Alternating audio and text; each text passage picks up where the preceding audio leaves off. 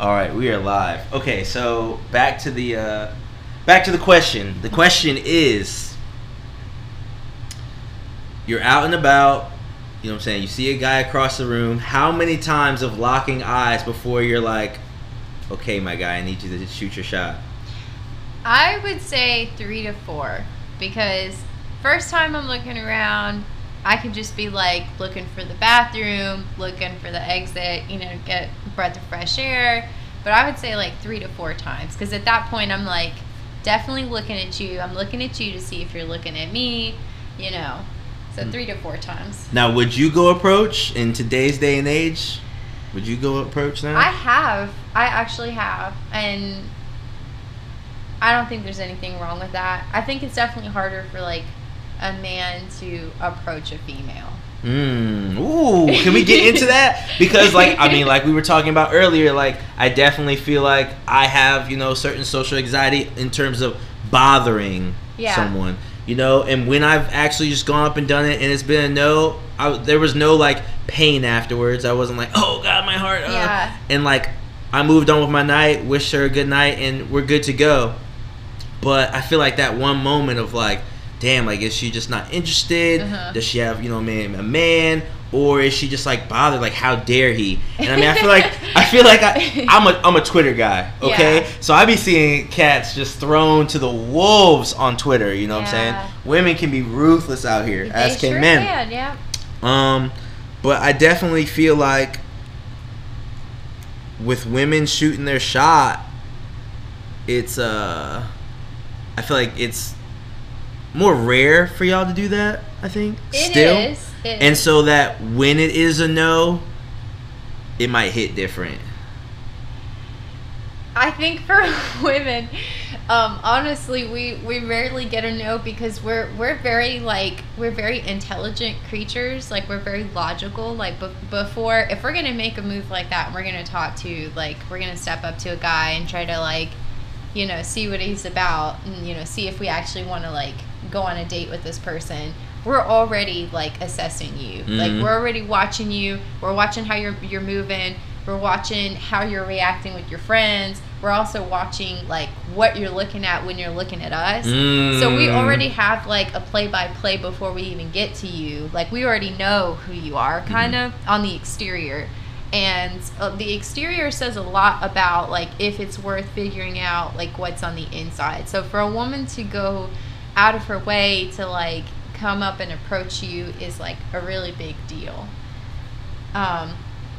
As far as like a man approaching a female, there's really no specific way. Like, there's no right way to do it. Like, honestly, like, everyone's different. I know the wingman thing is old school, but it's the best way to do it, especially if she has friends, because that way you guys can both feel comfortable. Like, me personally, I'm like, I have social anxiety. Like, I'm socially awkward. Like, I'm trying to like put out the best parts of me, I guess, like when I'm talking to a person. Best foot forward. It's like you have to like kind of know yourself within 5 minutes. Like, how can I express the best parts of me, be attractive and charming within 5 minutes of like meeting this person? But yeah, I think like the wingman system it's old school, but it's the best way. It's the best way to do it, because you guys can both feel comfortable and not as like forced to talk to each other, especially the dude talking to the female.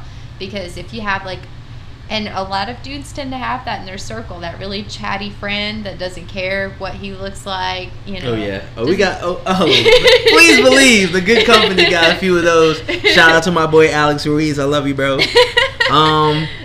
But yeah, I think that's true, and I think that definitely helps in the sense of, but I just feel like that's more of just kind of like create a group conversation atmosphere. Yeah. And the reason why I say that is because I can't know what things that I may like or that I may show interest in can resonate with the person, right? I don't know what you might like stepping up to you. So, we might have 15 things that we both like doing that we like, blah, blah, blah. But I don't know what to say yet. And so, it's not like the movies or the shows where you look at what someone's wearing and you're like, oh, they're this, they're that. Like, that's not people. You know what I'm saying? You bought that because you look good in it and you liked it. You know, it's not because she likes to go hiking or something like that. Like that's not realistic. So I feel like a lot of times I'm kind of stumbling on, well, what do I say? What do I talk about to, alluding to your point, be charming and attractive all in 5 minutes. But once you get a group conversation going and different personalities start moving, I think people are able to see how you can navigate that, or how you choose to. What's your humor? And I think is the biggest thing, because that's, to me, is the biggest thing when it comes to a relationship or just like a partnership. You know what I'm saying? Whether it's, you know, just friends or, you know what I'm saying, friends with benefits, all that. Like, there's got to be humor. I'm sorry. Like, we got to be able to laugh. We got to be able to have a good time. We got to be able to joke with each other. Yeah. You know, and know that, you know, I may be joking about you, I may be roasting you, but I'm never judging you. Yeah. And I'm never trying to put you down or make you feel like you're less than me. You know what I'm saying? And so I feel like when I'm with my boys, or I mean, I have quite a few, you know what I'm saying, girlfriends who I can do that with. You know, shout out Toti, shout out Ingrid.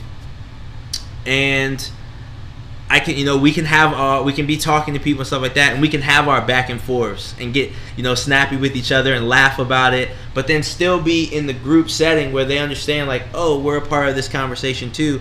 And then that's sometimes where, you know, that person who's been kind of, like you said, girls just in the cut, just analyzing, seeing mannerism, blah, blah, blah. Boom. That's when the message comes. Yeah. And you got to be ready. You got to be ready, because I've also seen and been in situations where I'm just enjoying my time, having a good time, and then, you know, a girl shoots that shot. And because, you know, some women, I mean, whether you're a man or a woman, shy. I mean, I'm talking about it, and I know that eventually when people hear this, they're going to be like, yo, Jamal, what? Are you kidding me?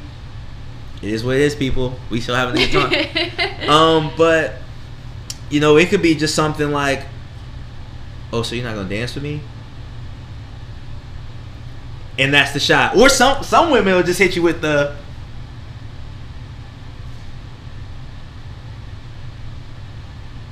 and expect that to be, you know what I'm saying, the sign. So you got to be ready for it, because there's times where it blindsides you. That's another thing. Have you ever felt like you were just blindsided by someone's interest, crush, affections? Blindsided, like how so? Like, I'm talking to a friend and they just like come out of nowhere, or like just unexpected. Because I mean, as you get older, you can start to sense these things. I personally try to be someone who's humorous, because like, this is just like reality. The more that you can learn to laugh about things, or if you're that type of person that you have humor and you can laugh about things, you're going to be able to enjoy like all of the relationships around you, especially like with like a person you're with. Like, if you don't naturally have a sense of humor, like it's very difficult for you to like not cut yourself off and miss signals. Miss signals when someone's trying to talk to you, you know, stuff like that. So for me, I'm used to surprise, I guess. And if you want to have if you want to have passion, like meet someone uniquely and like, you know, not like how they're doing these days, which nothing against that. Like, people are meeting people on the internet. There's nothing wrong with that. But if you want to meet someone naturally, like back in the old days, like out and about, you kind of have to be like open to those kinds of surprises. So usually what works for me, and I'm going to be honest, like what I've been talking about is humor. Like, if someone's really funny, that's automatically going to be something that draws me in. And like with the whole buddy system thing,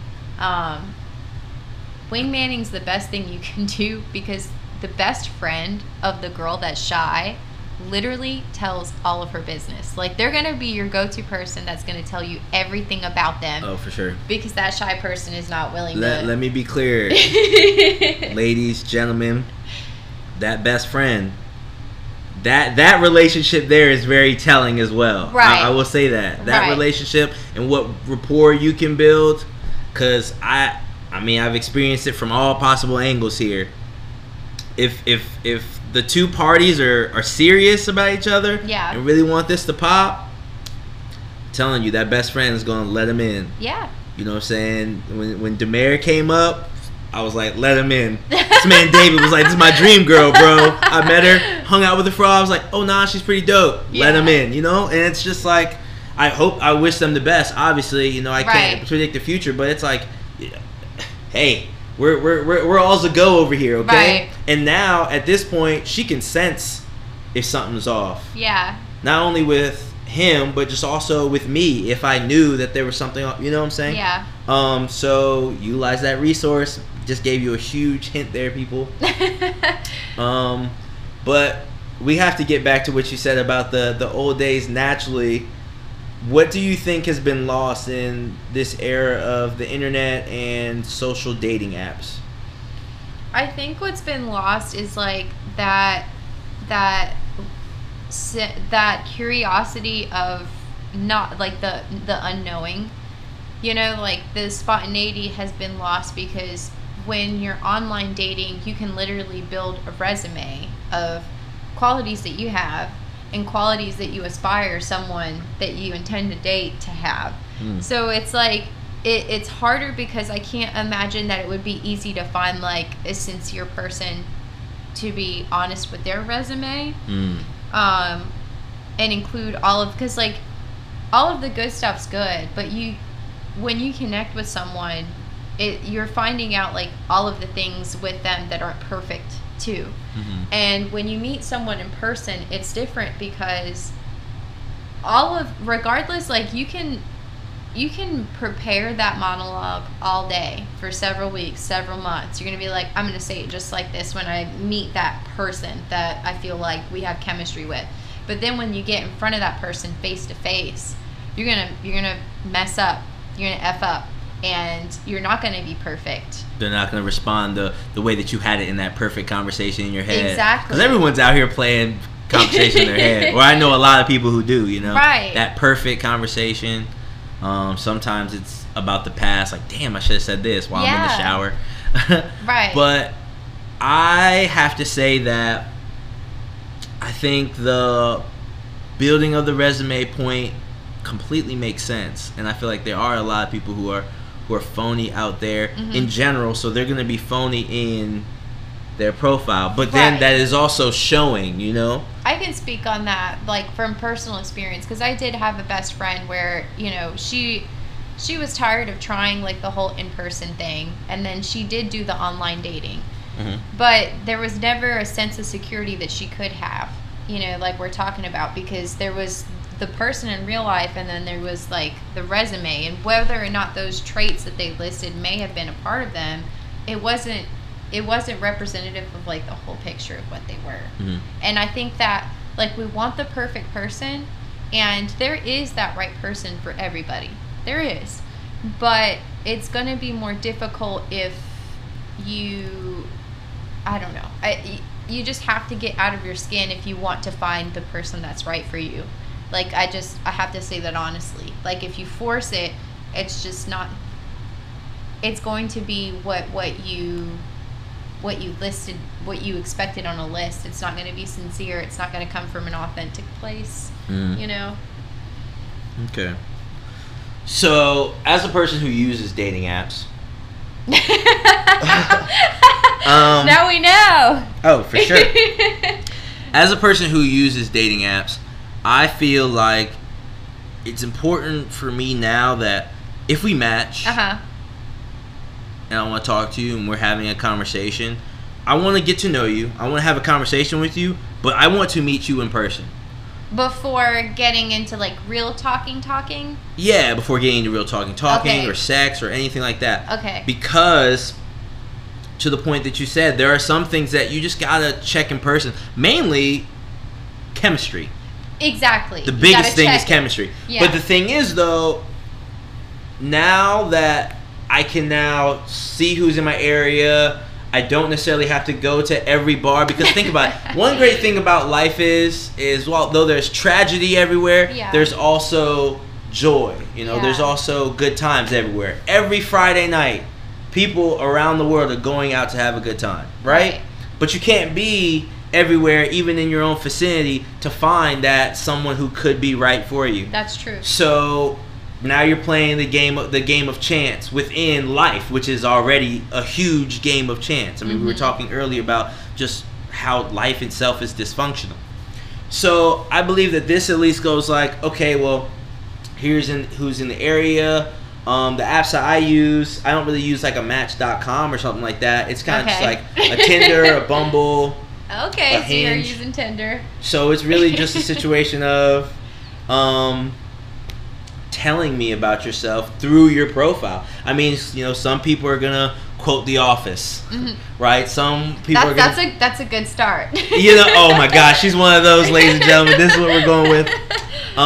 Some people will be like, look, not here for hookups. You know, okay. I am here for a serious relationship, or you know, I am here for marriage. Now, the thing about that is, to your point that was aforementioned. I've also know people who were just like, hey man, this person was like, yo, I'm not here for the hookups, cool. You pull up that first time, you'll hang out, it's cool, and then the second times it's just a wrap, like it's going down. And it was just kind of like, that's how they were feeling when they put up the post, right? And so it could go either way. But I also feel like you can show your humor in that, or you could just say things you like. You know, just be honest about that. Hey, like, I really like going hiking. I like going to, you know, stand-up comedy special, something like that. And at the end of the day, I've met some pretty awesome people from Tinder. I know people who have gotten in whole relationships, you know, marriage, you know, are happy right now from Tinder. And I think that's just all about communicating and not being offended when someone's just like wants to know the real you.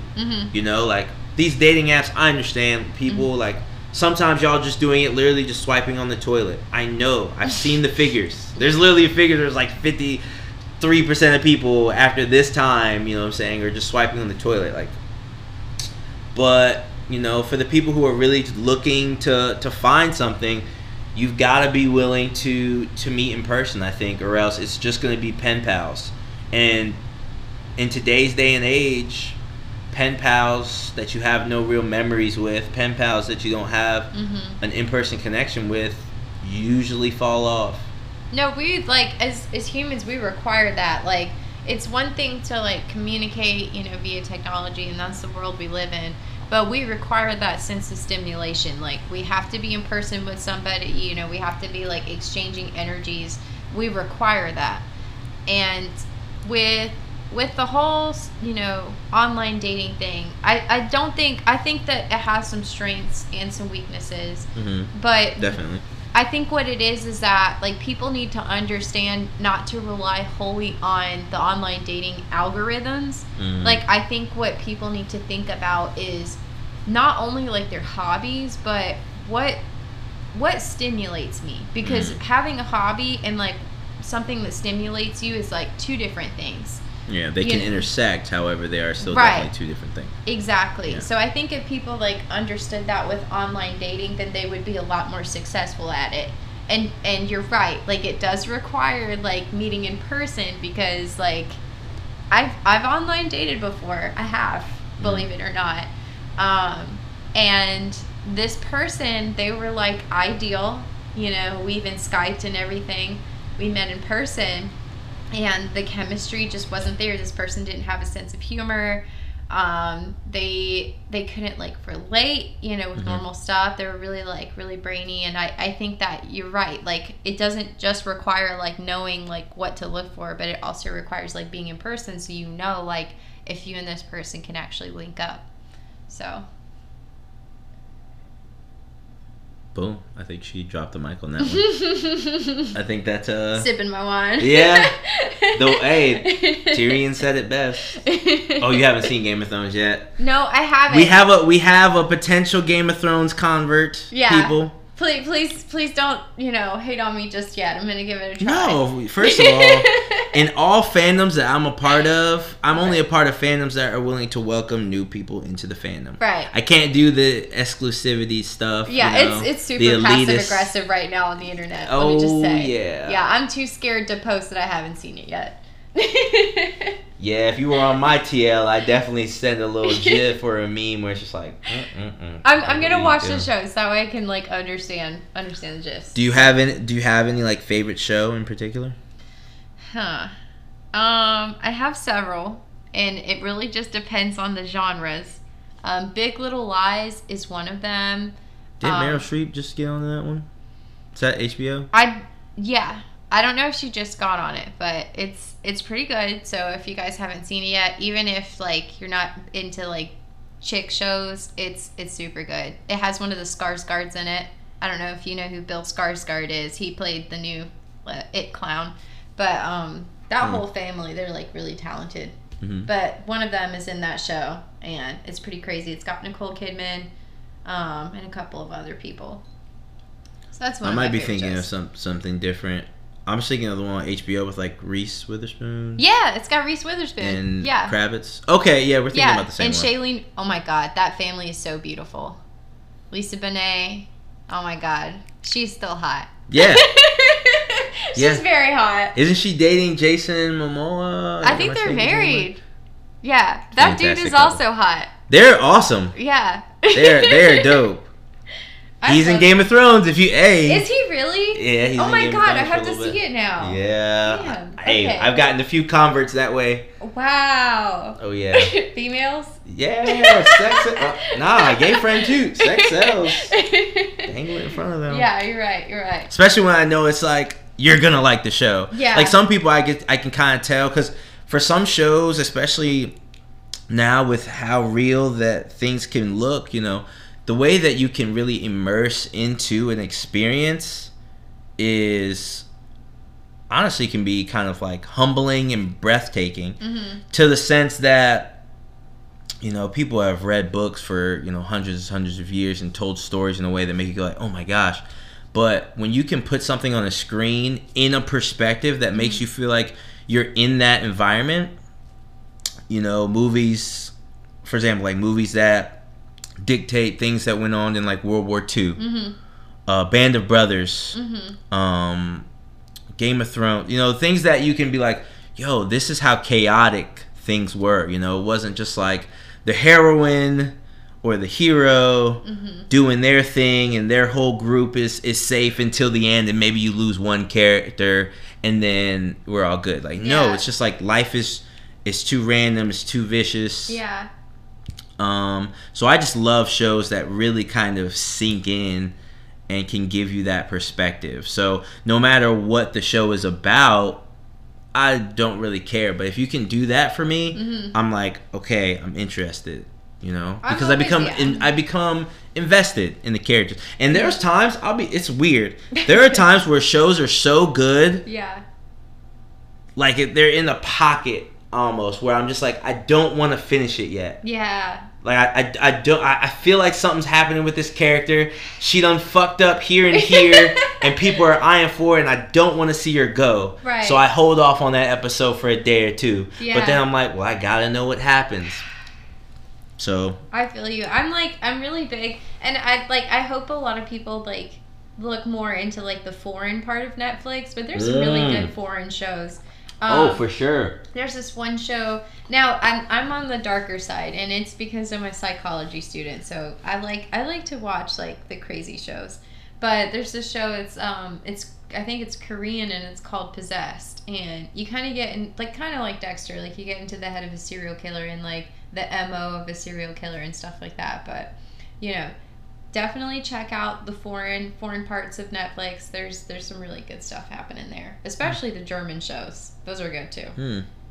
Yeah, I've caught some shows from where was it? There's some shows from France, Spain, England has some good ones. But so Dexter, do you like Dexter?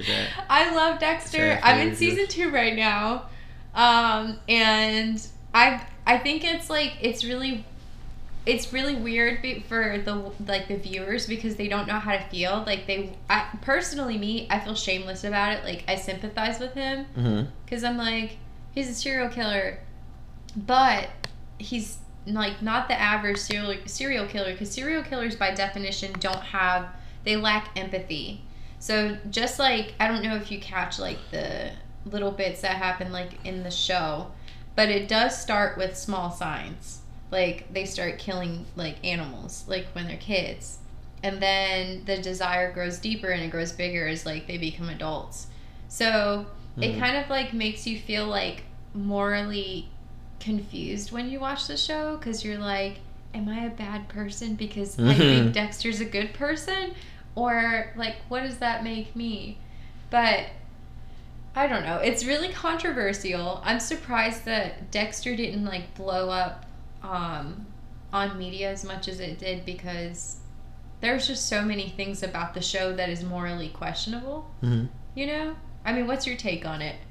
I haven't seen it. You haven't seen it? I know the premise of it and I understand it, but that's why I was asking if you liked it, because I actually have some friends who are watching it and they're almost done. They really like it. Yeah. So I'll have to give it a try.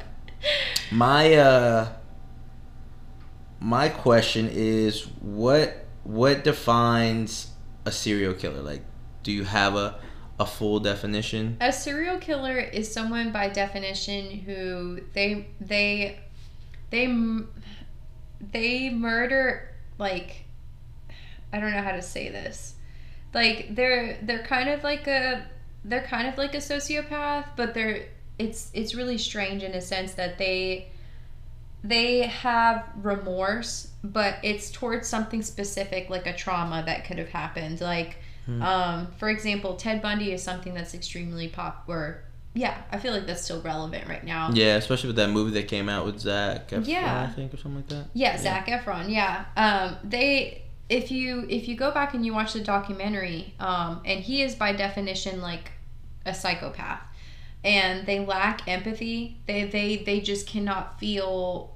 They cannot feel like sorry for other people. But there's so many complex dynamics to like every specific serial killer. Like that's why they say MO. It's like reason for killing, or style of killing.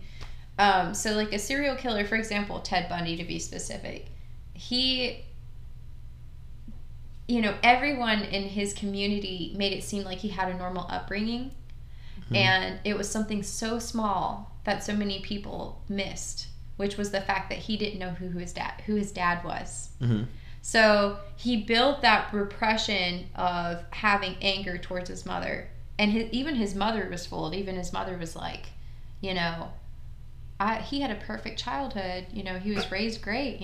Everything. I couldn't understand like where this is coming from, and that's what it was. That's if you look at his handiwork, he specifically has aggression and anger towards women. You can see it, and it's one of those things where it's like you can literally see the development of it. But it does start small. Like they start killing animals, and family members may not even notice. Like the neighborhood dog could go missing. They just think the dog went missing. Like they don't think anything of it. Yeah, that's the thing, that there. Oh, we can get into it if we want, but there is no overwatching entity that can show you all of these things. A lot of these things and a lot of these signs might be in the dark, or there might be two people there, but they're not paying attention, or one's paying attention, one's not, and the one that's paying attention doesn't truly understand it and say, oh, that's no big deal, and doesn't communicate to someone else. Because that's how humans have been able to be as successful as we are. Communication, collaboration, being like, okay, I've learned this information. I've learned 1 + 2 = 3. Okay, so what are you going to do with it? Okay, 3 × 3 = 9. Okay, that's cool. 9 squared, etc., etc. It's just all that growing on it. So that when we depict things in movies or tell these stories or series of events and go like, well, here were the signs right here, that's why hindsight is so 20/20. Yes, hindsight. Yeah. And that's the thing, is that the parents honestly thought that they were very present in his life, but you got to think, like, in a documentary, they don't do his storyline justice, because he was actually like the child of many siblings. So he could have easily just like faded in and nobody would have noticed, like, anything. even Damaris will tell you, she's the middle child and she was forgotten often. Birthdays, like damn. So that stuff really does happen, you know. So I think Ted Bundy was he all the signs were there, and he literally just slipped through the cracks because he had so many siblings. There's no way they could have paid attention to him, you know, specifically as an individual. He would have just been grouped in with the other kids, you know. And not only that, you know, he didn't know who his dad was, or I think eventually he might have figured out who his dad was, but he found out that his stepdad wasn't his real dad. And that's all it takes. Now, neurologically, there are differences between like a serial killer neurologically from like a normal person. So their brain functioning is in a way that, like, if you look it up, you can literally see, like, there's like a brain map, and you can see like there's certain areas of their brain that are essentially, I wouldn't say not functioning, but dormant. They're almost cold. Yeah, like almost dormant. Yeah. And it's been proven, like, if you have a child that's genetically born a certain way where they're susceptible to that, if they have the right upbringing, they won't do it. Like, there was a man that they did neurological testing on and brain scans, and they were like, I don't understand how you didn't become a serial killer, because you have all of that happening, like, not happening, so to speak. But he had the right childhood, you know, right. So I guess, or the right cover-ups. Just saying. Hopefully not. Just saying. You know what though? That really does happen. Like, the grandma will be like, "Oh, he was my favorite grandkid. He would have never done that." Whole time the bodies are in her backyard by the barn and shit. You're so right. People will do anything for the people that they care about. I didn't want to just say family there, because let's be real, not all families are, you know, picture perfect or are as tight knit and supportive, you know. And true. I'm really thankful that I have the parents that I have, you know. We were talking about it. We mentioned it, and it kind of reminded me of it earlier. But it's like, my parents just always pushed me to be my best self, to be successful. Not because, hey, Jamal, like, you're better than everyone else, but like, we're just not raising you to be average. That's something my mom my mom said that to me on Sunday. She said that to you? Yeah, she was just like, yo, like, anyone can raise someone average if they do the right things about it, but we want to push you to be better because you have the great matter to be better. And so, you know, and having that support in the home, having the support for me to take on myself, to be like, yeah, I want to make my parents proud, but fuck it, why not be great? Yeah. You know, that became my mindset growing up, because, in large part, because of them, and because of their teachings on who to surround myself with, because I surround myself with certain people who are like, who want to succeed and want to help other people succeed, because they understand that if you do it a certain way, you know, I don't want to say the right way, because there's not just one right way, but if you do it a certain way, everyone can get on. You know, and the thing is, people compare not only their lives to other people, but their timelines too. Yeah. You know, and it's like, first and foremost, you're gonna experience so many other different things than these other people, these successful people, or successful in your eyes that you see, and you might experience them in different timelines. You know what I'm saying? Jay-Z just became a billionaire. Shout out to you, Hov. You know, in his 40s. Yeah. Okay, does that mean that everybody who's, you know, 47 and up should just be like, well, fuck Jay-Z, blah, blah, blah? No. You could be a billionaire at 70. Okay, you're not a billionaire your whole life, but damn, were you a multimillionaire for a little bit? And damn, won't your kids be happy about some shit if you get them acting right? And damn, won't your grandkids be thankful? You know? So how many siblings do you have? I'm an only child. Wow. Yeah, numero uno, and they were like, this will work. Wow. So did you, like, growing up, did you ever have, like, you know, like, cousins that you were, like, close with or anything? All of my family is pretty much in North Carolina. So I was growing up in Maryland. So I was that cousin that came to visit type deal. Okay. And I mean, always shout out to the fam, but definitely there's just a disconnect in terms of, there's love there, but we just don't know each other that. You know what I'm saying? we'll help each other out. We'll talk to each other when we get together. We'll see how everybody's lives is doing, support here, stuff like that. But it's just not the same as the family I chose. Yeah. You know what I'm saying? Like my best friend Evan, my brother Evan, it's just like that's someone that even on the way before I came in here, he called my phone. And it's just like sometimes you ever have times where you're just like, yo, I don't want to talk to nobody right now. I just want to listen to my music. Yeah. But you get that call from that person, you're like, you know what, bro? I don't want to talk to anybody, and that includes you. But I want to give you that energy. Yeah. Because at the end of the day, that's the family I chose. Yeah. And so I'm closer to them. You know, like I'm closer to David than pretty much all of my cousins. For real, for real. So that's another thing where it's just like time is the most important thing and our most precious resource. But if it's not utilized in a certain way and things aren't nurtured in a certain way over that time, it will fall to something that's genuine, authentic, and nurtured for, you know, even a tenth of that time period. And I guess that's just a long way to say it's quality. That's true. Like over length of time. Yeah. Always. Yeah, I agree with you. Like a lot of the people that I've made family are people that are not like my actual family. I agree with that wholeheartedly. Like I feel like you know how like you can find. Have you ever heard of the term twin flame? What's that? So twin flame is like educate me. Twin flame's like your soulmate, right? Do you believe that there's just one of those though? No. Okay. I good. do not. Okay. I definitely believe you can find that in a friend. Like I've met two people in my life where I'm like, damn, like we are so tight that it's like astronomy's out there. Like we're connected on some kind of level where it's like this is chemistry for real. Do you believe in that? Do you subscribe in that? I do, and the reason I do is because no matter what you believe in, our planet started from a supernova. We are all, like, if you go way back to the start of it, we're all comprised of a star. You know what I'm saying? Yeah. So we're all, like, connected.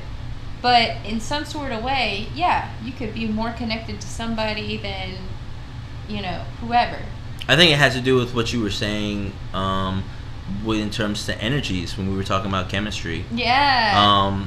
I really do believe wholeheartedly. I feel like I've seen this in, you know, modern science and different cultures, or I should say, you know, religions, cultures. Yeah. Just like not the idea of a soul, but rather the idea of an aura.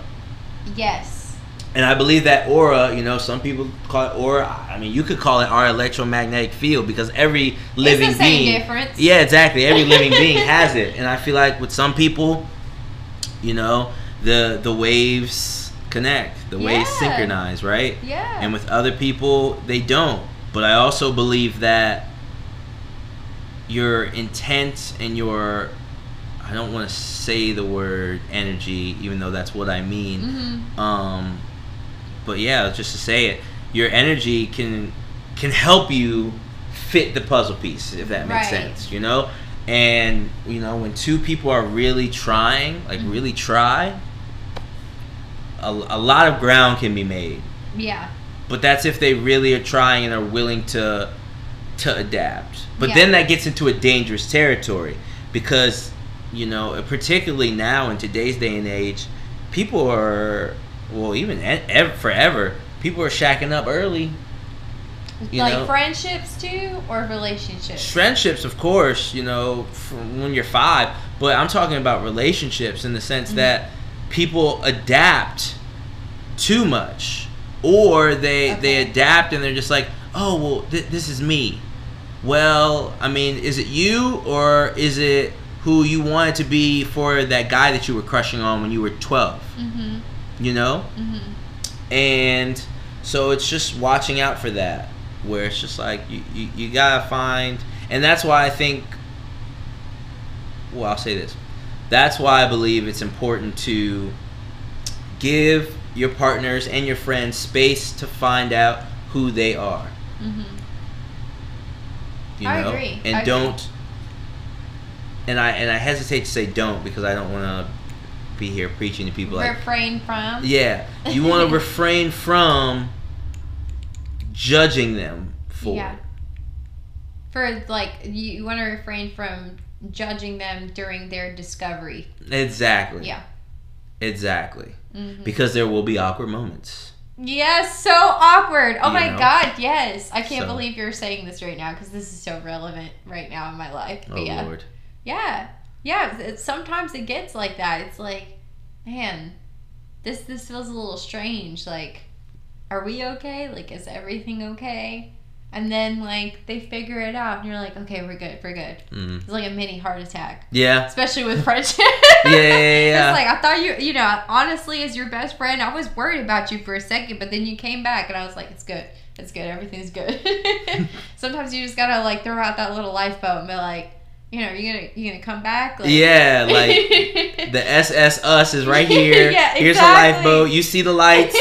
I'll be here for you. Right. But I'm not gonna blow your line up to try to, Yeah. Some people, you're right. That's huge, honestly, in friendships. Understanding that, like, just because we don't talk every day, every minute about every little thing doesn't mean that the love's not there. Yeah. And I feel like when people realize that, they kind of get over the thing that I think is one of the most dangerous things to any type of relationship, whether friendship or relationship or dating, which is power dynamics.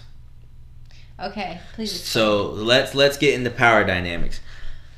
Power dynamics is a struggle to feel like you have a control over the situation. The problem is, you don't really have much control over any situation. So what you're really doing is trying to balance control over another person. And you don't want to control your friends or your partners. That's not what you want. Okay. That's not why you were drawn to them in the first place. Okay. You know what I'm saying? In most healthy situations, right? Okay. There were things about them that you liked. For example, let's say you have a guy, you liked his sense of humor, you liked his honesty, things like that. You don't want to change that about him. No, you like that about him. So he should be him and you should be you. And power dynamics can get to a situation where there's just many different ways that I feel like power dynamics can come into play. One, in autonomy. Okay. Period. Like, oh, you can't do this, you can't do that. Have you had that happen? Have you had that happen to you, where someone was like, hey, I don't want you doing this, It like, almost like... Have I had someone? Yes. Like, set, like, boundaries, or not boundaries, but put rules down as far as, like, this is the condition of which you can be, like, a friend or, like, in a relationship with me kind of stuff. Well, that I don't necessarily think of as power dynamics. I think that's more of just putting it all out there on the table. Okay. Honesty, that I feel like that's just honesty, and but you're right. There's levels. There is a level where it gets into a toxic area, and I think that it gets to a power dynamics. It's just like those people who are just like, hey babe, I want to go out to see the finals game with the guys and be back. No, you can't go. Babe, why? Because. If you could see his face right now. Yeah, like spot on. Like those type of situations. It's just like, why you're only doing that. You're only doing that to display some sort of power. Yeah. Or to incite a reaction. Yeah. Because emotional manipulation is, really a huge detriment in all human interactions, and that's a power dynamic. It's manipulation. So I guess that's kind of the main point of power dynamics. It's just like seeking to manipulate people, doing things in order to get a reaction out of someone else or to make them feel a certain type of way or lesser than, instead of just always working to grow with that person. I feel like when people feel like they're on an even playing field with someone else, that's when they're the most comfortable, and that's when they're the most willing to grow together. Right? Because otherwise, if you're on a different level, well, then you want your growth rates to be different. Yeah. Because there are some people who are just like, they have these power dynamics set up, and they are manipulative and, you know, to a point abusive, but they really, really love that person, or in their mind they really, really care about that person and want to be with that person forever. But it's like, okay, you're holding this person down here, right, and you're up here, and you're not focused on your own growth anymore or on their growth in terms of helping them and supporting them like a partner should or a friend should. You just want to see, oh, like, how are they doing? Oh, they're doing well. Oh, whoa, chill. I feel like this person might think that they could find someone better than me or something like that, so let me knock them down a peg. Well, hold up. If this person is, you know, with you and they're trying to better themselves and rise to the occasion, shouldn't that go off in your head like, oh shit, they're trying because they care. Oh shit, they're trying because they want to improve their life. Well, hell, like, let me get on that train. Let me improve myself, because I can sit here and say, oh, like, they might want someone better. They want something better. Okay, well then be better. Because they want to be with you, because that's why they're with you in most situations. I agree with what you're saying. I think that, like, for most people, it's hard to understand how to take control of that situation. That's what it sounds like to me. It's like, that's one of those situations where you're not sure, like, how do I navigate this? Like, how do I take control of this? And I think it's one of those things where it's like, you have two choices, and it depends on the person. So if you find that after evaluating this person and talking to them, and you bring it to their attention that they're not looking forward to growth, that they're not wanting to grow, and they're more comfortable staying where they are, then yeah, maybe you should reconsider, like, if you want to pursue this situation.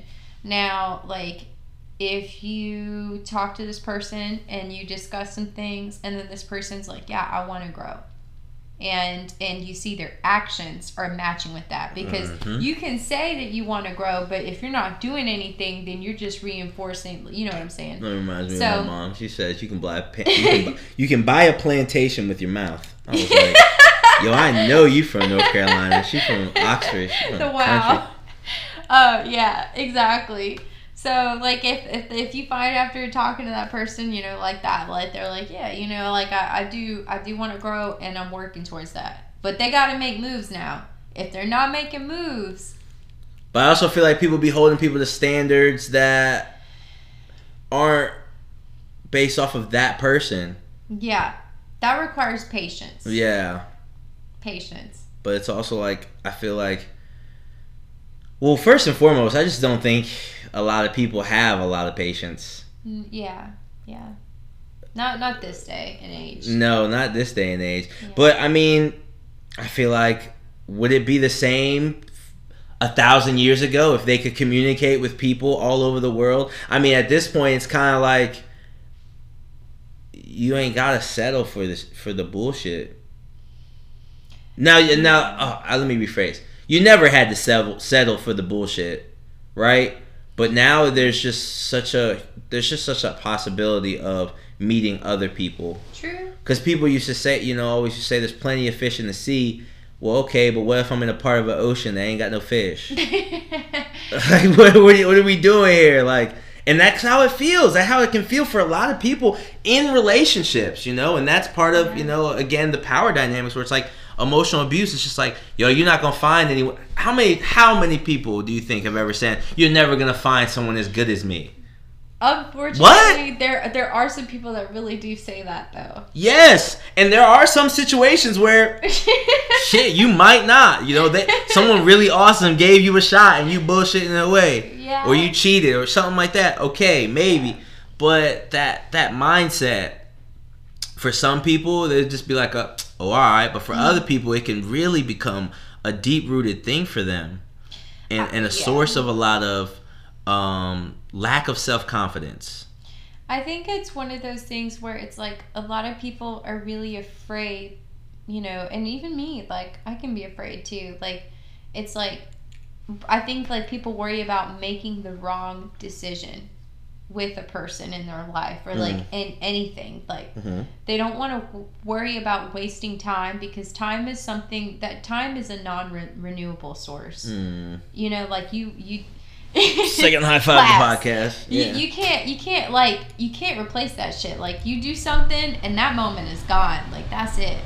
And I think people get so caught up about that with people in their lives. They're like, I don't want to lose this time invested. I don't want to, like, lose these things. Like, to be honest, like, if you really want to be 100% real about all of this, there is no right way that you can handle a situation. There's no perfect way that you can handle a situation. The only way to get to your ideal self, as far as relationships, friendships, and stuff like that, is to be fearless. To be embracing of the fact that you will be heartbroken, and embracing the fact that your friends will change, people will grow up, people will become different, you're going to realize that what you wanted with this person or with this friendship, and now what you want, because if you're doing growing, that's the way it should be. Once you grow, you're going to realize, yeah, maybe this person compliments me, or maybe no, this person doesn't compliment me. It's about beliefs, values. And when you become older, like, you know, into your late teenhood, into your adulthood, you start to realize, like, when things happen, that's when you learn what you believe. That's when you learn what you feel. Like, wow, I felt that way, I didn't know I feel that way, or I didn't know I believe that way. And that's the way it should be. Like, ideally, you want to be fearless.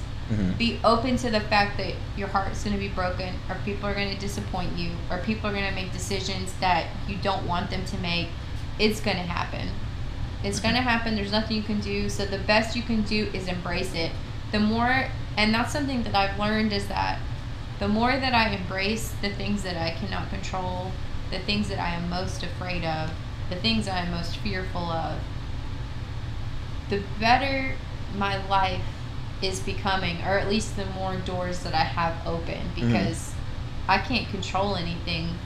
So it's not, and I understand, like, a lot of people aren't cool with that, because it's like, I don't want to lie down to the forces of the universe. Like, I want to be in control. People want to be in control, yeah. But it's that happy medium where it's like, you're fearless, but at the same time, like, you're fearless and you dive into it, but at the same time, like, you're in control and out of control. It's like that level of enlightenment. I think that's what people want to reach for, but I think, like, they're afraid. But that's ideally where I think people should be, because that enlightenment is something. It's like, it's frightening for those who go down the rabbit hole, though, you know. And what I mean by that is, imagine just someone who sees shadows around every corner, if you understand that. Like, are we talking, like, literally, or? Yeah, like, because I'm weirdly spiritually, like, that person. Yeah, so me, interesting, and we can get to this in a sec. For me, I just feel like, no time is guaranteed. I know that for a fact. You know, I don't know when I'm gonna die, but one, I know what's gonna happen. So I can't stress on it. I keep my head on the swivel, right? I do what I can to keep myself safe, keep myself healthy, so I can be here for as long as I can and have as much fun as I can. But that's gonna happen, so I can't stress about that. And that gives me, in a way, like, a peace of mind, because I'm just like, my life has been great, and it could end tomorrow, and I'd be like, you know what? Higher powers, God, whoever, thanks. This was a great ride. But, you know, I want to keep having more days, right? I want to keep having things happen in my life that are dope. But I also understand that the little things, you know, even this conversation, just podcasting, having a good conversation with someone that I, know.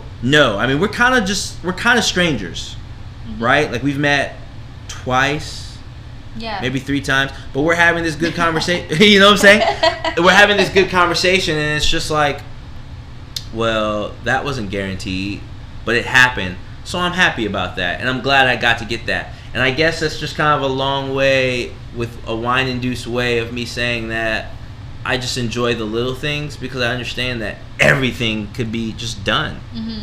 But other people, they might not think of it that way. They might be on the other side of the spectrum, because I believe that a lot of things are on a spectrum, where they're just like, well, shit, like things could go for the worst. Like this could happen right here, and it could be a problem. This. Yeah, living in fear, kind of. Living in fear, yeah. And that's why I think that it was huge when you were just saying about human relationships. But I think with everything, like. You got to be fearless. And fearless isn't arrogance. No, not fearless isn't oblivious, right? Yeah. It's about understanding the situation that you're in to the best of your ability and going like, look, like if this is the worst thing that can happen in this situation, I'll take the risk. Exactly. And I'll hope that positive energy can push me forward. Cause I read that in like a Think Rich, Grow Rich. It was like the Think Rich, Grow Rich Black edition. So it had like the regular book, but it also had a lot of anecdotes from actually just like historical Black figures and just people of color in general who have just kicked ass over the years. Of which there is plenty. Yes. People, there is plenty. Yes. There's more and more coming up. More and more coming up. That was already there, but now people are being educated. Yeah. Now people are knowing. They're becoming enlightened. What was it? There was one other big thing that I think this will fit. Quick little. Let's see here. Back from paying bills. My question was, do you feel pressures as a woman, particularly a woman of color, to have, yes, sorry, go ahead, to have a family or to have just a marriage and a household established at a young age? Whew. That is such a relevant question. Absolutely. I think that now my family's split down the middle, okay? My dad's side, and it's nothing against my raising or anything like that, but my dad raised me. My mom, she was not in the picture as much. So I was wholeheartedly raised by my dad, but we were raised in a really unique situation. He always raised us to be extremely independent and to not need a man, all that stuff. But surprisingly enough, I've come to realize that my mom I've just now turned 26. She is wholeheartedly expected for me to be married by now. And I just, coming from like a situation of like divorce, growing up through that, I think that like a lot of people are not, I'm going to take that back. I'm sorry, didn't mean to offend anybody. But I think people get the sense that marriage is something that is going to be like a baby, like it's security for your relationship, like this person's like never gonna leave you. And I don't think that's the reason that you should have a kid or that you should get married. Yeah. As a woman of color, I feel like there's a lot of pressure because I'm my mom's first generation immigrant, and where she comes from, people by the age of like even 16 already have kids, already have a husband. So it's in the Latina culture, it's extremely common to have a family at a really young age. Yeah, there's a few, like in a few countries, I feel like in South America particularly, is where I experienced that from people that I knew growing up, from like Argentina and stuff like that they would just tell me about that. Like I had a friend in middle school, Cecilia, and she was telling me her cousin like already had, was, suited to be with a husband, was going to have a child. As in like arranged marriage? Well, it was just kind of like a fiance, but at the end of the day, like he's kind of grown, he was like 18 or 19 and she's 12. So like how much of a relationship, right? You see what I'm saying? Like that is it an arranged marriage? I can't say. She didn't exactly say those words, but that's the kind of the situation. Sounds like an arranged marriage, yeah. Because and that's kind of why I worded it like that. Yeah, like in the United States, think it's like that in every state, but there's a reason that 16 is the age of consent. Like, psychologists have proven that kids, up to the age of 16, they're not psychologically capable of understanding consent. Like, that's why it's a thing. Like, they can't understand that. Like, they're still developing, like, their moral reasoning and stuff like that. So, I mean, yeah, like, I don't know. I think in American culture, it's really frustrating because it places a lot of responsibility, like, on the female to have a concept of family, like, to already, like, be prepared and stuff like that. Definitely. I feel like now, this is just my feelings on how I've seen things go down. I just feel like we were talking about earlier with the abortion bill and stuff like that. It's just like, yo, they just wanted you to be a baby factory. Yeah. You know what I'm saying? Yeah. And by they, I mean they that the DJ Khaled was talking about, / they of, you know what I'm saying, oppressive men. Yeah. They want it to be like, yo, like, handle the family. Yeah. Yeah, it's on both sides. Most definitely, it's on both sides. Yeah. And I just and I think the craziest thing about any type of oppressive system, kind of just getting to that, but we'll of course get back to what we were just talking about. But I feel like with every oppressive system, the most diabolical part about it is that they get that same marginalized group to reinforce the oppressive behavior through trauma. Yeah.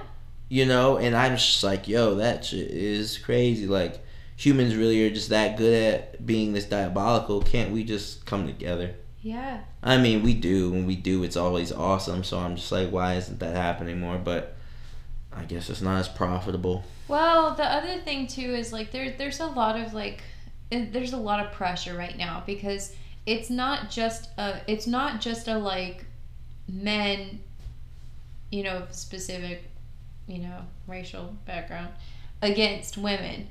It's also, like, women on women too. Like, exactly. There's women that, like, and there's I don't have anything, like, against, like, your religious beliefs, but I do think that as a woman you do need to think about what you're saying, because if you're telling, like, little girls, like, hey, don't do this because this is going to get you raped, or, like, hey, don't dress like this is going to get you raped. What are you saying?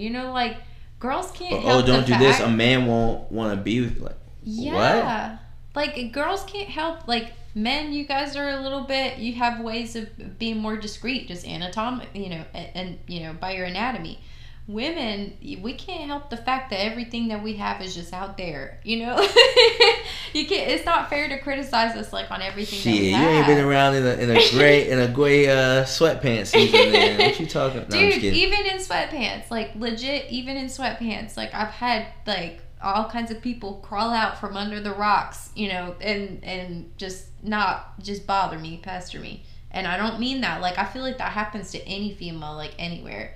Oh, no, I was talking about gray sweat pants season, as in with, like, guys. Oh, yeah. Yeah. I mean, but, like, yeah, I mean, like, it's guys on guys, too. Like, it's not just women on women. It's men on men, too. Like, it's crazy. Like, the pressure's coming from, like, literally all like I said, the group that is marginalized by the practice or the thought process is often utilized to reinforce it. Exactly. The toxic masculinity. That's all that is. Yeah, I feel so bad for that because it's like, okay. So as a colored woman in my day and age, I should have a kid. Like, this is just what society would think upon me. Not just, like, Hispanic society, but also just American society. I would be married by now. I would have a kid by now. I would have, like, a small shadowing job, not even, maybe, that, of my husband that is accommodating to his schedule and my kid's schedule, stuff like that. Mm-hmm. And it's really frustrating for me because it's like, I'm really different, and I have no idea if it's because of the way that I raised, but, like, I really don't think that like things are changing now. Like women can be the breadwinner too, and I don't have anything against that. Like if you want to be the breadwinner and your husband be like house husband, you know, whatever. That's an interesting. It's interesting you say that dynamic because you know they're that's constantly pushed as that, you know, the breadwinner. Mm-hmm. I feel like that has a connotation of, you know, back to power dynamics. That's the one in control. My household, my mom is, you know, a partner in DC at a major, you know, tax firm. My dad is a high school teacher. Yeah. But they don't treat each other like in equals. Right. You know, they're a team. Yeah. And you know, when mom is coming back from, you know, she's been working 10 hours, 11 hours in the day. Dad's like, okay, yeah, I've been working hard too. I've been doing this with the son, but I'll pick up the slack here because she's working hard, making more money to help us do this and to help us pay these bills. And yeah, my money goes to the bills too, but I'm not threatened that maybe she's paying more bills or that she's able to do this for Jamal. I'm more just like, yo, she's working hard to do this for Jamal, so I'm gonna be here doing things for her and Jamal. Right. And I feel like I was just like, I'm just getting back to it. I was just lucky enough to be in that environment where a lot of different how do I want to say that, those ideologic standards that they tried to push on us, you know, with people, with the media and TV shows, you know, I wasn't in that because, you know, they always they push black trauma and Hispanic trauma a lot. Yes, a lot. To the point where sometimes I'm just like, damn, did any movies like Friday come out this year? Yeah, you know, like instead we're getting, you know, Fruitville Station type joints like all the time. And I think it's 100% important for these stories to be told, ladies and gentlemen. Yeah, I do not want to make it seem like I don't think that these stories should be told, and that I don't think these are powerful pieces that make people feel and understand and hopefully empathize with either experiences that people have or the fear that people have. You know, the fear that a black mom might have for her son or her daughter. Oh yeah. Right? I think that's huge. But I also feel like, damn, like why are those the breadwinners? I agree with you. You know what I'm saying? Why is that pushed? Because that creates a stigma. That was the word I was looking for earlier. A stigma in people's mind that like, oh, well, maybe like if that's happening, like this happens a lot, and this is the kind of the household. I mean, I don't know what my stigmas you might have come across when you were younger, but even in joking, you know what I'm saying, the classic, oh, black guy ain't got no father. Oh yeah, I was extremely where's your father jokes? And I'm not gonna lie, I've laughed at those jokes too when I was younger coming up. But it's just like I saw the humor in it because it was a joke. Yeah. But a lot of people could also be like, well, yeah, like he's laughing at it, right? So it's probably true. Oh, it's probably 70%. You know, they're not thinking it all the way through. And so I'm just glad that I was in an environment that was just knocking all of those down. Like knocking those out the bits. I feel very fortunate in that too. And then when I was getting hit, you know, my parents put me on game early. When I was getting hit with the, oh, you speak so well. I was yes. I was like, you know what? I do speak well. I really do. And years later, I still get compliments for it. But now it's not, oh my gosh, like this Negro boy might actually know something. Now it's, well, damn, like this dude knows how to articulate himself. Yeah, bad. You stand the test of time. Yeah. But damn, that one, oh boy. Yeah. That one kind of burns a little When I got into high school and college, that was like a trigger word for me, honestly. I mean, some people, like, they've probably definitely got that look for me. Because there's sometimes, I always try to give, you know what I'm saying, at least cordial energy to somebody. If you give me a smile, I'm going to give you a smile. Yeah. But there is also times where someone will say something and I'll just have to look at them and be like, Are you in any way thinking in the way that I'm thinking that you're thinking? Yeah. Because if it's not, this is now the time where you could say something. Yeah. And sometimes they'll be like, oh no, I don't mean like that. I was like, okay, whew. My nonverbal communication was good enough on this one. I feel you definitely. But yeah, I mean, like what you were saying with your like your whole family dynamic with like the neutrality between like your parents and stuff like that. Like that's something I like super want to have one day. You know, like I just think it's unfair that they're putting like society puts so much pressure on men too, because I think that's something that people don't talk about as much. Yeah. And I don't know if like they're afraid to talk about it or they feel uncomfortable to talk about it. But like you were saying, the toxic masculinity. Yeah, toxicity is like it's super severe, dude. Like for guys, like it's crazy. Like I can't imagine. And I akin it to clipping the wings. Okay. You know what I'm saying? And I feel like it with anything like that, or like I said, we just keep getting back to this reinforcing the trauma and the stigma onto, you know, others and the later generations. I feel like it's just clipping the wings, you know, or better play to put it, crabs in the barrel mentality. I'm sure you've heard of that before. And I feel like you can't change the world, but if you could just get one person to really just break away from something like that and be able to do what they want to do. Yeah. I feel like even in this dysfunctional world, most of the time it's going to work out well for them. Yeah. And even if it doesn't work out well for them, that mindset, that change of mindset to rely on, you know what I'm saying, the stigma just because, hey, I will be left alone, right, if I conform to this. Right. I think that mindset, to get into that mindset, is a powerful tool. It's a very, very powerful tool. And listeners, I hope that in anything in your life that makes you reflect on something and be like, you know what, I do want to kind of push out. And let me be clear, it's not a switch. No, it's not. It's not a switch. Most of these things that we've been talking about here, they are not switches. Yeah. They are journeys. Yeah. They are okay. Maybe I fell short today, but that's okay because, you know, I'm gonna do my best tomorrow and I'm gonna improve tomorrow. And like those stock graphs or whatever, any performance graphs, you know, slowly but surely, you keep being consistent at working at it. It gets better. And no journey is similar. Like none. It's very rarely parallel to somebody else's. Like I've completely I've made so many mistakes in my life. And of course, obviously I'm back on track and I'm good. But there is no perfect one way to do something.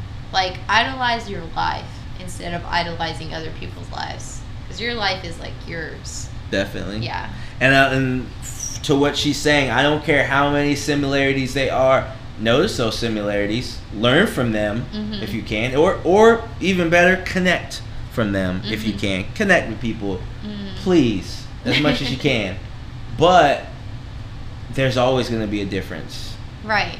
So don't subscribe to other people's life. You got yours to live. Yeah. You know, being invested is different. Yeah. You know, I'm invested in my friends, my family's lives, because I want to see them do well, and I want them to, or more importantly, you know, I'm done with saying I want to see them do them well. I just want them to do well, because honestly, there's some people in your life that you just don't talk to anymore, right? Yeah. But it's all love there, and you hope they're doing well to this day. You hope you're somewhere doing, you know, healthy, have what they want, whether it be a family or a business or both, you know. So, yeah. But we're gonna get all the way back to the age question. Do you have an age now where you're like, okay, I need to get to it in terms of I need to find a potential partner, lifetime partner? Because people always talk about, I want to get married by 25 or 30, and it's just and I say that too sometimes. But you gotta meet them first. I would say like, honestly, this just happens to match up with when, like, I complete my graduate degree and, like, do my clinical work and stuff. I would say 30, because at that point it's like, you know, female's reproductive organs, you got to keep an eye on those eggs kind of thing. So I would say 30.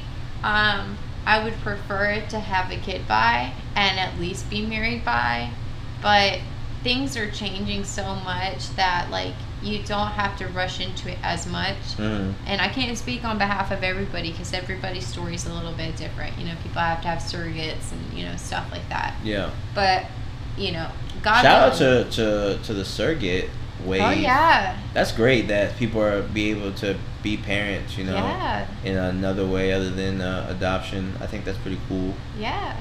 Like if for whatever reason, you know, I know that me and my siblings, we got each other. Like, if for whatever reason, hopefully not, because, like, as a woman, I have to say that's one of those experiences I do want to have. But yeah, I would say 30. Right now, I don't intend on pushing for marriage, and I think my sister can kind of agree with me on that. Like, I found my person, but I just don't think, I don't know, like, for me, marriage is the cherry on top. You know, it's not the thing that binds your relationship together. It's not the glue. It's like that just little dash. It's the, you know what, this worked. Yeah. Pretty well right now. I think we're good. I think I like you. I think the dish is yeah. ready for consumption. Yeah. I figure. Yeah. Because you got to figure that stuff out. Like, I know that some people have made it work, but I cannot imagine getting married to somebody and literally experiencing everything for the first time after you get married. Yeah, no. That's scary. No. I know some couples that really got some life under the belt. My parents actually being one of them. Yeah. You know, they were together and married for many, many years before I came into the picture. Wow. And I think that I just feel like that's kind of rare. Yeah, it is. Especially for their time, it's rare. Yes, exactly. For their generation, I think that's very rare. But I also see the benefits of it, which I think a lot of other people are starting to see too. Like, for me, if we never go out of the country with each other, you know, at least a few times, you can go ahead and expect that if I pull out a box, it's because I just want to give you a ring or some earrings. You know what I'm saying? Like, I'm not getting on that knee. Like, there's just certain things that I feel like have to be experienced with a person. Yeah. Now, because I mean, my longest relationship was about two and a half years. And, you know, still got mad love for that person, respect for that person, but I was just like, we're not going to be life partners. I don't see it happening. It's not going to happen. And, you know, we had that conversation earlier before we ended up breaking up, but, you know, it was a tense night. It was a tough night, and it almost ended, but we were like, let's give it that try. You know, like we were saying, like, just that energy and giving that energy and trying. Yeah. And I ended up having, you know what I'm saying, some of the best few months of my life. Now, yes, it was also senior year of college. Yeah. But that relationship was solid. I was happy. But I was like, not going to be my life partner, so I'm like, let me not waste your time. And but then I was also like, okay, but like, am I dating for marriage, or am I dating for a life partner? Because I'm just not ready for that right now. Yeah. You know, so am I saying that I just don't want to get in a relationship because I'm not ready, or is it I don't want to get in a relationship because I feel like if I get in a relationship, it's all going to be leading toward this, you know, kind of final situation or dynamic, which could be marriage or it could just be, you know, being together for the rest of your life. And I'm just like, oh, I'm too young for that. But then there's also like, things grow over time, you know? Like, I can meet someone tomorrow and then we date for 3-4 years, and now, okay, boom, now I'm at 28. Now I'm at the, okay, like, well, it really just depends on the person. Like, true, always, you're right. wholeheartedly. Like, seriously. Like, there are people who, they've been together for, like, a really long time. They get married and boom, it's out the window, which is why I'm scared of marriage. Just because I feel like marriage puts so many different pressures on a relationship. And, you know. And then there's some people who, like, met each other for, you know, like, they met each other and been together for, like, 3 months. They get married, and then they're married for the rest of their life. Or there's, like, vice versa, like, so many spins on it. Like, that's one of those things. I guess the question would be, what are you most afraid of? Out of the scenarios that you gave, which one makes you most afraid? Betrayal. Betrayal. Okay, like how so? And of course, you know, cheating is gonna come to mind. Okay. But any term, I mean, and I hope that all of my close friends know this. Oof. I hope that, you know, future Bay, if you decide to come back in the analogs of this podcast when it really blows up, oof, and listen to this great episode that I've been having here with you. You understand this. Communication and honesty is just been drilled in as so paramount and important to me, that if you come to me with something honest and you come to me like, this is how I feel and this is what I want to do with me, honest, there is probably, you know what I'm saying, a 99.99% chance that I will not be angry with you or will judge you for it. Okay. I will be like, damn, like, for real? Why do you want to do that? Like, I'll break down your reasoning and be like, what the fuck? Like, why would you want to do that if it's something dumb? But I won't be like, you know what? I'm done with this person. It's dubbed. Because you're coming to me and you're talking to me about it and you're trying to find a way to traverse the terrain, particularly with our relationship in your mind. It doesn't have to be foremost in your mind, but it's in your mind. And I feel like with cheating, it's like, it's kind of just to a point where you're saying, hey, like, this is great and all, but I'm going to go ahead and betray this trust. Because that's what I'm going to give. Almost going back to the power dynamics thing. I'm not going to be the one who goes like, oh, nah, babe, you can't go out to the party. Like, dudes are out there. I don't know how things are going to go. No, it's all trust. It's all love. But once that is betrayed, that's tough. But if you came to me and were just like, yo, babe, I'm not going to lie. There's this dude, I've been feeling a certain type of way about at work. I really like him, blah, blah, blah. I could be like, no, like, for real, do not do that. I would not be okay with that. And then, okay, you act accordingly, and how you act shows me how you feel, right? Actions speaking louder than words. But to just go behind my back and do it, if I found out from someone else or if I found out from you, that's just a knock in the chest. That's a betrayal. Like, I see what you're saying, and like, to add to that, and you can tell me if this is true or not, but like, it's different for like females to do it. And I don't know, to my understanding, like, and I can say this because I've had friends that, you know, are gay and stuff. Like, they've clearly expressed to me that, like, any cheating that they've experienced, like, if it's like, you know, their girlfriend hooked up with a dude or their boyfriend hooked up with a girl, you know, like, they feel like the same, like, the friends that I've had that have explained that to me, they feel the same way than, like, as, like, a heterosexual couple. If, like, one of the persons decides to cheat in the relationship, they feel the same way. Yeah. You know? So it's like, to my understanding, it's different for, and I'm going to include any kind of effeminate personalities in that. It's different for them to cheat, those type of personalities to cheat, because they emotionally cheat. Okay, all right. But when guys do it, it's just like a biological freaking barbaric, you know, like, just fulfilling a need kind of thing. Like, dudes can cheat and not be emotionally invested. Is that true? Yeah. And it may not be a direct experience. It may just be like, you just know because you're friends. You're correct in that could be the norm. That could be something that happens often. But I think one major theme of this whole conversation from an hour before we even started this podcast has been that anyone is kind of capable of anything. Yeah. Right? Anyone can feel any type of way. Mm-hmm. So I feel like there are times where men will emotionally cheat. Because stimulus.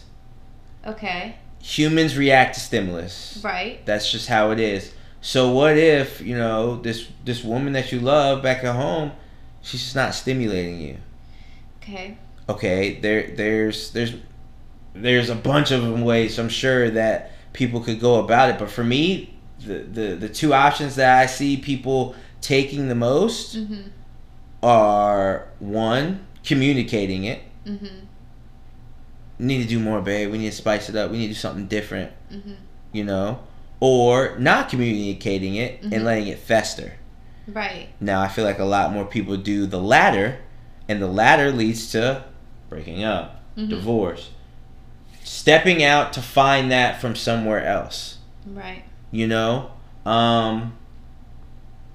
Do I feel like the biological need comes into there? Yes, but I also feel like women have a biological need as well. It's an edict. It's a biological edict is the proper word to mate. But I also feel like it's the human condition to seek out stimulus, excitement, desire, Right. Lust is one of the deadly sins for a reason, Yeah. And so I feel like there's some times where and you can even hear it in music. All of these rappers and R&B artists can't be lying. And what I mean by that is, sometimes, you see someone at the club and you're just like, yo, what? And then lo and behold, right. Let's say you're a beautiful woman such as yourself. You're a beautiful woman such as yourself, and one of your favorite artists of, college pulls up on you. Comes real respectful. Doesn't flash the money, but hey, you know what I'm saying? The drinks are coming if you want. Water, you know what I'm saying? Food. He's not all up on you. It's just going really, really well. And you're like, man, I'm not going to see him tomorrow. Man, I know he's from Toronto. This is not going to be anything. But boy, oh boy, does something in the back of your head go like, yo, this could pop.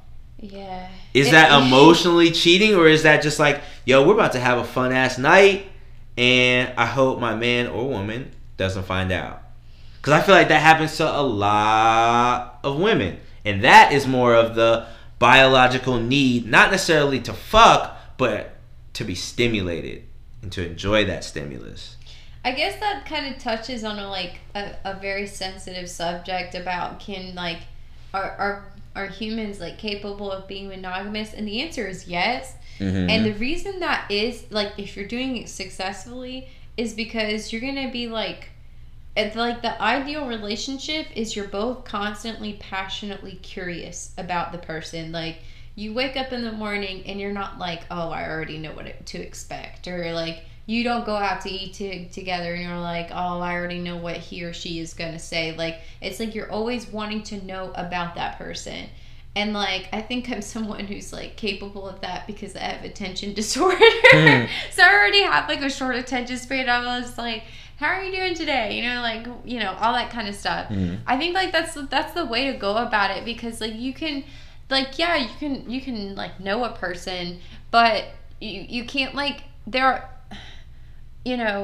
realistically, there are parts of themselves when nobody's around, not even you, that they're this person when you're not around, when nobody's around. That's them. You know what I mean? So if you want to be successful in a relationship, I think it's not assuming that it's not that you don't have trust towards that person, but being you know what, I want to get to know this about you. Tell me more about this. Tell me more about that. I just recently started being interested in cars. I'm oh, that's an Audi. That's nice. Or oh, that's a Lexus. I'm starting to learn car names. Hell yeah. Getting curious about that kind of stuff And that's interesting that you put it that way. Because I think that I agree with that, but to be more specific, I think curious about their perspective. Yes. You know, how are you feeling today? Okay, that's one thing, but how do you feel about this? You know, what is your thought process as it pertains to this? Or even to the point where, I mean, something that, you know, I've seen, you know, my parents do a lot, or a lot of people do, whether it be friendships or relationships, or is, you know, people watching. Oh, yeah. Yeah, that's definitely... You know what I'm saying? Yeah. It's just like, you see that over there? Yeah. And then they might laugh about it. Because they're both having the similar perspective about that situation, and they laugh. Right. Or, you know, you see something and it's kind of... it's... I don't want to say tantalizing. I want to say tantalizing, where it's just like it captivates both of your attention, or it just captivates their attention, and now you're wondering like, well, what about that is capturing your attention? What makes that interesting to you? And so I just think that that's just like a subsection of what you were saying, like one of the ways that you display being passionately curious. Well, it sounds like to me... And I feel like that... Oh, I'm sorry. No, you go ahead. Go ahead. I feel like that you can't run out of that, you know? Yeah. Certain things are just going to dull over time. You know what I'm saying? The sex can be A1 fuego. It can be 100%. You could be like, you know what? Not only is this person giving me what I want, you know, it's to the point where they're willing to try new things. This is fun. They communicate well. All that good stuff. But... at year 20, it's not going to hit the same. Yeah. That's one of the things that has been built into us as humans. We adapt to things. And to adapt to things, we have to become familiar with them and accustomed to them and used to them.